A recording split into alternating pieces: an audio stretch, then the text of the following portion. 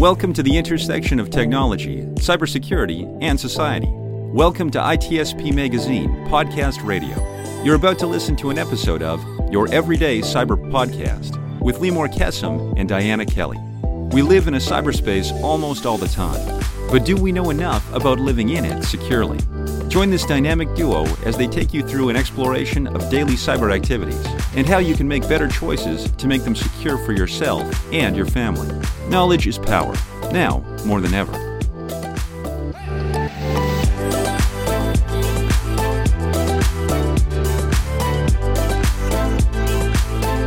Welcome to Your Everyday Cyber.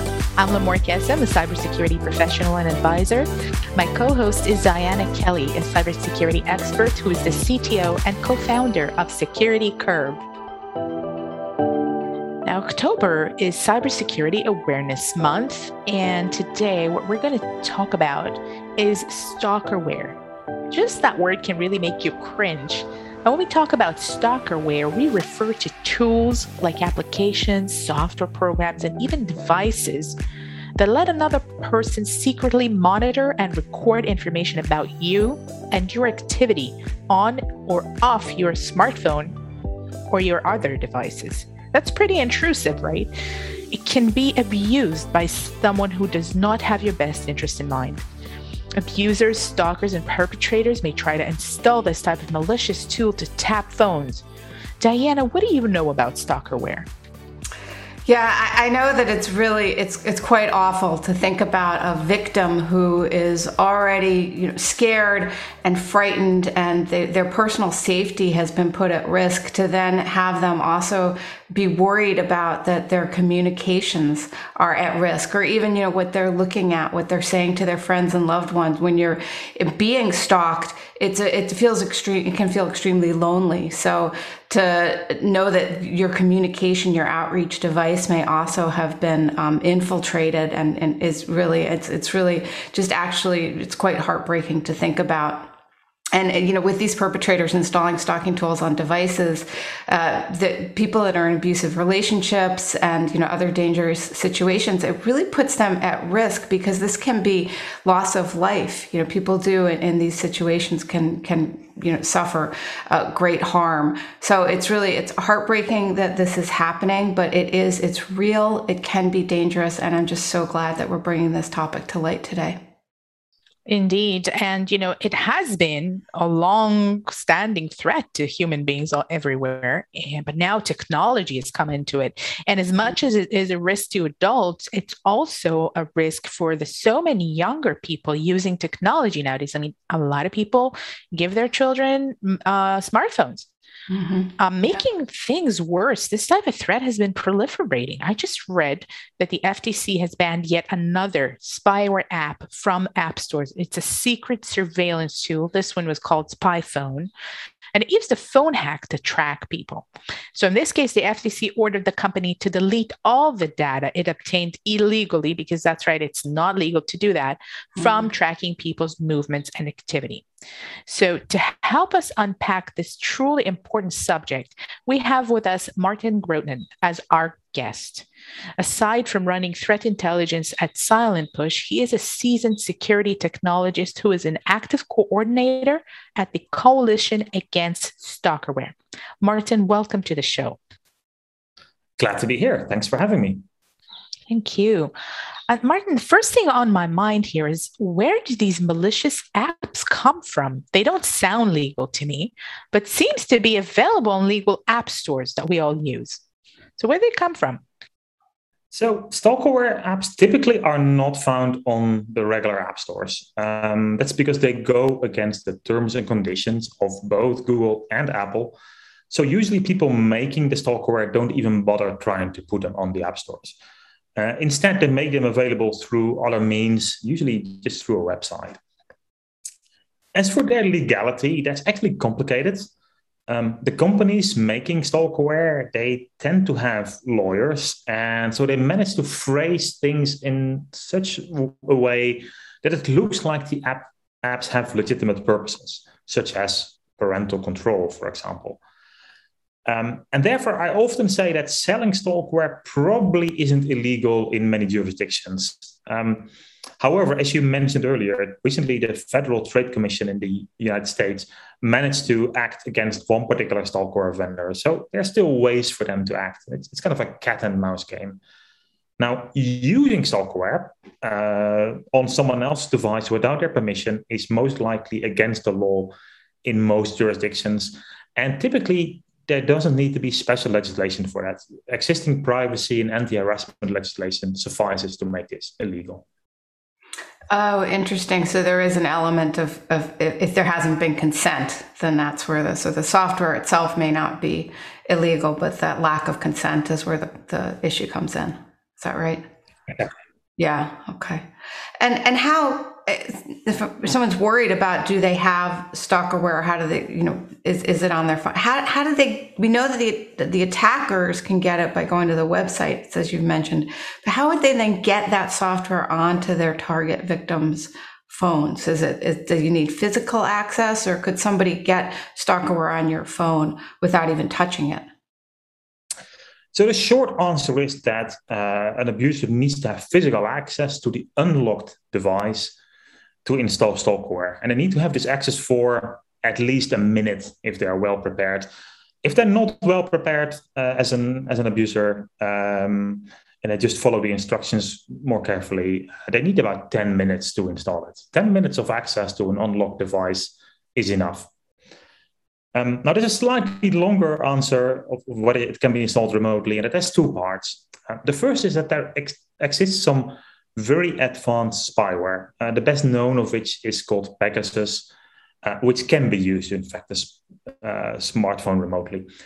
It's mostly used by governments to spy on people they don't like, including human rights activists, journalists. It has also allegedly been used by the very rich vice president of the United Arab Emirates to spy on his ex-wife. Now, I think things like Pegasus are a huge issue for many reasons. But as an average smartphone user, even if you have an abusive partner or ex-partner, it's not something, this particular thing you don't have to worry about. Something like Pegasus is very expensive. Think hundreds of thousands of dollars. And even then, it's just not just sold to anyone coming up with the money, but really only to governments. And I mention this because I sometimes speak to people who are worried, have reason to be worried about their ex-partner, for example, and they wonder if something like this that they have read about could have happened to them. And the answer is no, this can't have happened to them. The second part of the answer about remote install is that it's not uncommon for an abusive partner or ex-partner to have access to someone's, say, iCloud account or Facebook account or Google account because they know the password. And that's not stalkerware, but it still gives them a lot of access. The people may perceive it as stalkerware, and they obviously don't need to have the phone. They just need to have the account credentials. That is true. So if I had something like that on my phone, on my device, is it disguised as something else? Do I see some sort of an application icon that looks weird, and would my privacy settings maybe matter in this case and be able to, let's say if I don't activate location services or things like that, can I have any control, or does this underlie everything that I do? So regarding the privacy settings, because stalkerware requires physical access, privacy settings don't really matter that much because the user will just turn them off with the security settings. They disable them. So that's not very relevant. If you worry, if you wonder if you have stalkerware on your device, on iPhone, stalkerware is actually quite rare and requires what is called a jailbreak. Now, you don't need to understand what a jailbreak is. What matters is that the jailbreak can only be applied if the latest version of the operating system has not been installed. So always install iOS updates as soon as they become available. And in fact, updating the operating system will remove any jailbreaks that may be present and also disable any stalkerware that may have been installed. So that's a very simple trick that improves your security. And if you are worried about stalkerware, it will remove it. Now on Android, stalkerware is a bit more common. It's still rare, but it's more common. There's no general way to detect stalkerware, but most good antivirus software will detect it. So it's worth running one of these. If you're a bit more experienced, you may want to look for which apps are installed, but keep in mind that it will probably be disguised as something else. And also keep in mind that if for the first time you go through all the apps installed on your phone, you'll recognize a lot of things that you've never heard of. And most likely they just belong to the phone. They belong to Samsung or HTC or whoever, your phone manufacturer, and they're completely harmless. And so, yeah, don't be scared away by that. Okay. Yeah. Good point. That sometimes our apps do ask for permissions that may seem a little like someone once said to me, well, why is my flashlight app, need access to the microphone? Well, it was a voice activated flashlight app. So sometimes it seems unusual, but they actually did have a purpose. Now, sometimes when people hear that they may be, or they think that they may be, they have stalkerware on. So they know they have a stalker, they know that somebody is monitoring them, but they now feel that they might have stalkerware on their device. Their first instinct could be, I'm just going to get a new device. But then as they get the new device, they want all their old settings. So they may use something like Smart Switch, which is Samsung, or Quick Start on Apple to transfer over. Would that also transfer over the stalkerware? That's a very good question. Technically, using things like Smart Switch and Quick Start almost certainly are guaranteed to be safe, as in they won't copy stalkerware over. However, if you are worried about stalkerware and you get a new device, or you factory reset your existing device, which if it is safe for you to remove stalkerware, and I'll come to that in a second, it's a very simple way to get rid of it. But if you decide to set up a new or a reset phone, I'd still recommend against using something like Smart Switch or Quick Start. But manually set up the phone, and every account you install, it's Google, that's Facebook, that's iCloud, etc. Change the password if there's even a tiny chance that the abuser has access to this. And that's why I would recommend doing it all manually, because you may copy an account using something like Smart Switch, which the abuser has access to. And then, while it's not technically stalkerware, it's still an abuse problem. Now, I mentioned that I would say something about, is it safe to remove stalkerware? If an abuser has installed stalkerware on your device and they're monitoring you, they will know if you remove it. And in some cases, and that's something that's an assessment that really only you as a survivor can make. In some cases, that could lead to an increase of abuse. So always first decide, is it safe for me to remove stalkerware? And the same, is it safe to change my Facebook password that they have access to? Because for us as security professionals, it's obvious that you need to do that. But if it seems obvious, if you're a survivor, this may trigger something in the abuser, and the abuse may escalate. So always make an assessment, like what could happen if they discover I logged them out of my Facebook account. Right. Totally agree. They can feel like they're losing control, and they can become more violent or try to find other ways to do things. So thank you for that comment. An adjacent subject, actually, I read that since the pandemic started, a lot of employee spying became a thing, and they jumped 50% according to some recent research. Is there a difference between monitoring applications used by employers to track productivity, and maybe parents tracking their children to keep them safe, and then stalkerware? Is this technically different, or are there, legitimate uses that are supposedly different? So personally, I'm very skeptical about the need for employers to monitor devices used by staff, especially if it's personal devices.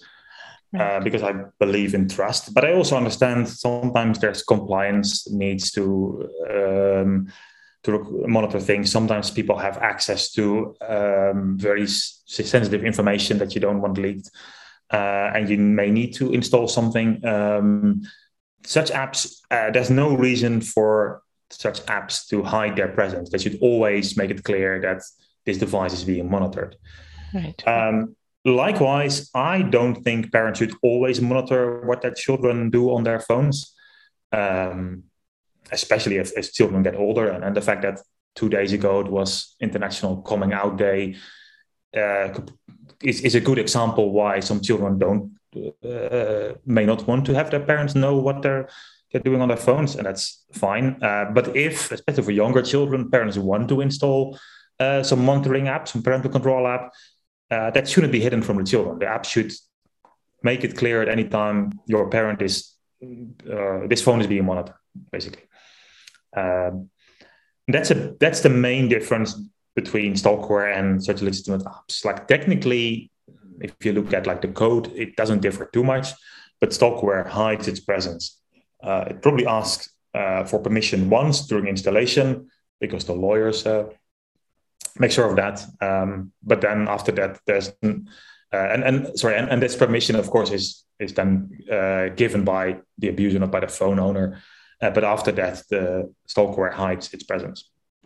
And that's a great point, that distinction between if you're a child and your parents say, I'm going to be able to see where you are to keep you safe, and the child says, great, and they see an icon that they know their parents can see where they are, then that's very comforting versus something that's hidden and you don't know who's watching you. So yeah, it's a really good point that the same technology, it's really how it's used and whether the person knows and approves of it. Now, if someone is worried about that they may be at risk or their phone may be at risk, you gave us some great advice on the shared passwords, which I really loved, because it's true that people will share passwords for Netflix accounts. And remember that if you're going through a breakup or you're under surveillance or attack, make sure that you've locked those people out by changing those passwords on any accounts that you shared. That's such a great tip. What other tips can people do, both online and in real life? Things like physically protecting their phone, because you talked about the physical access. What else could they do to help make sure that they're protected from stalkerware? So first, I want to note that abusive relationships are very complicated, and a lot of the advice that may seem obvious, this doesn't work. Even if the relationship is already somewhat over, it may still be complicated. People may still be living together because of financial reasons. They may share children together. And people are coerced into sharing passwords, into sharing PIN codes, into giving someone's fingerprint authentication to a phone. And I completely understand that. If it is safe to do so, use a strong PIN or biometric authentication on the device. People often talk about not leaving a phone unattended. I don't think that's particularly feasible because, as I said, you need 10 minutes and someone needs to have a shower sometimes, or they just sleep. And if the abuser is still in the house, they can have access to that phone. A very important thing to do, as I mentioned before, especially on iOS, is keeping the operating system up to date. It will remove any stalkerware that may be present, but it's also considered generally good security practice in any context. So you don't need an excuse to do that. Likewise, two-factor authentication or two-step authentication, as some people refer to it, is considered generally good advice and is a way to lock someone out of your account, even if they may somehow obtain your password. If you are concerned about someone having access to an online account, check security settings to see which devices have recently connected to it and which apps have access to it. And if you don't recognize them, you can usually remove them, log them out. Services like Google and Facebook and Instagram all have pretty extensive security checkups that can help you with that. Well, thank you. And, we keep raising this, and I think this is very true, that stalkerware is a technology that is being used as part of an abusive relationship. It's not really that, the technology is problematic, but the relationship is the center of this. So as such, the most important step is, of course, seeking help or, finding ways to be safer. What can people do if they're concerned about maybe they have stalkerware on the phone? Can they report it to someone? If they're a victim, a survivor, maybe there's someone close to a person in a risky situation, like a sister or a parent. Can they report it to anyone? The first thing I would always recommend to people who are in an abusive relationship or think they may be is to call some kind of helpline for abuse survivors, of which there are many around the world. In the United States, where I guess a lot of your listeners will be, there's the National Domestic Violence Hotline, which you can reach by calling 1-800-799-7233. That's 1-800-799-7233. And there are similar helplines in many parts of the world, often very well set up to also help people with various kinds of disabilities, whether it's speech or speaking a different language than is spoken in the country. I should also say the helpline can also be called if you are trying to help someone, say a friend or a relative. Maybe you're a technology expert and someone comes to you with a stalkerware problem and you realize, as is most often the case, that it's actually a far bigger abuse problem behind it and you don't know what to do. Call the helplines.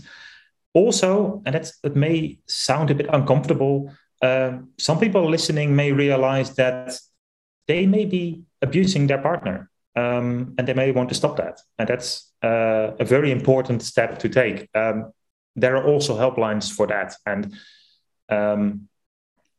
it's not great if that's you, but if that's you, please seek help for yourself, but also for your partner and future partners. And these helplines, if you're a survivor, because that's what we're mostly talking about, they're well suited to advise you what steps to take next. They may refer to you to a local abuse shelter. They may advise you to go to the police, which some people want to do. Not everyone wants to do that because people's relationship with law enforcement is complicated. I should also think it's worth keeping in mind, especially if some people think they go directly to the police. Many law enforcement officers, well-meaning though they may be, are not set up to help with domestic abuse issues, and in particular with tech abuse. Let's keep that in mind. They may not understand it. These are great pieces of advice from different points of view. I totally appreciate it. And I think that it's important to definitely recognize that, somebody could be reporting as a survivor, somebody close to them, or even a person who recognizes a problematic behavior that they've been engaging in. Martin, thank you so much for helping us explain stalkerware. We hope that our audience has learned more about their rising risks to their personal safety, and now they have some advice to act on if they're maybe in danger or in a risky situation. Thank you again, our listeners, for being with us on this podcast. I hope that this episode was helpful to you and maybe you can refer it to others. Please follow the podcast and get involved. You can reach out to us on different media, like on Twitter at cyber_everyday. We're on LinkedIn as well if you wish to send us some questions in advance. And you can also suggest topics for upcoming episode via email at youreverydaycyber@securitycurb.com. Our podcast page has more details for you and resources from each episode, including what we talked about today. So thank you everyone for tuning in, and stay safe out there.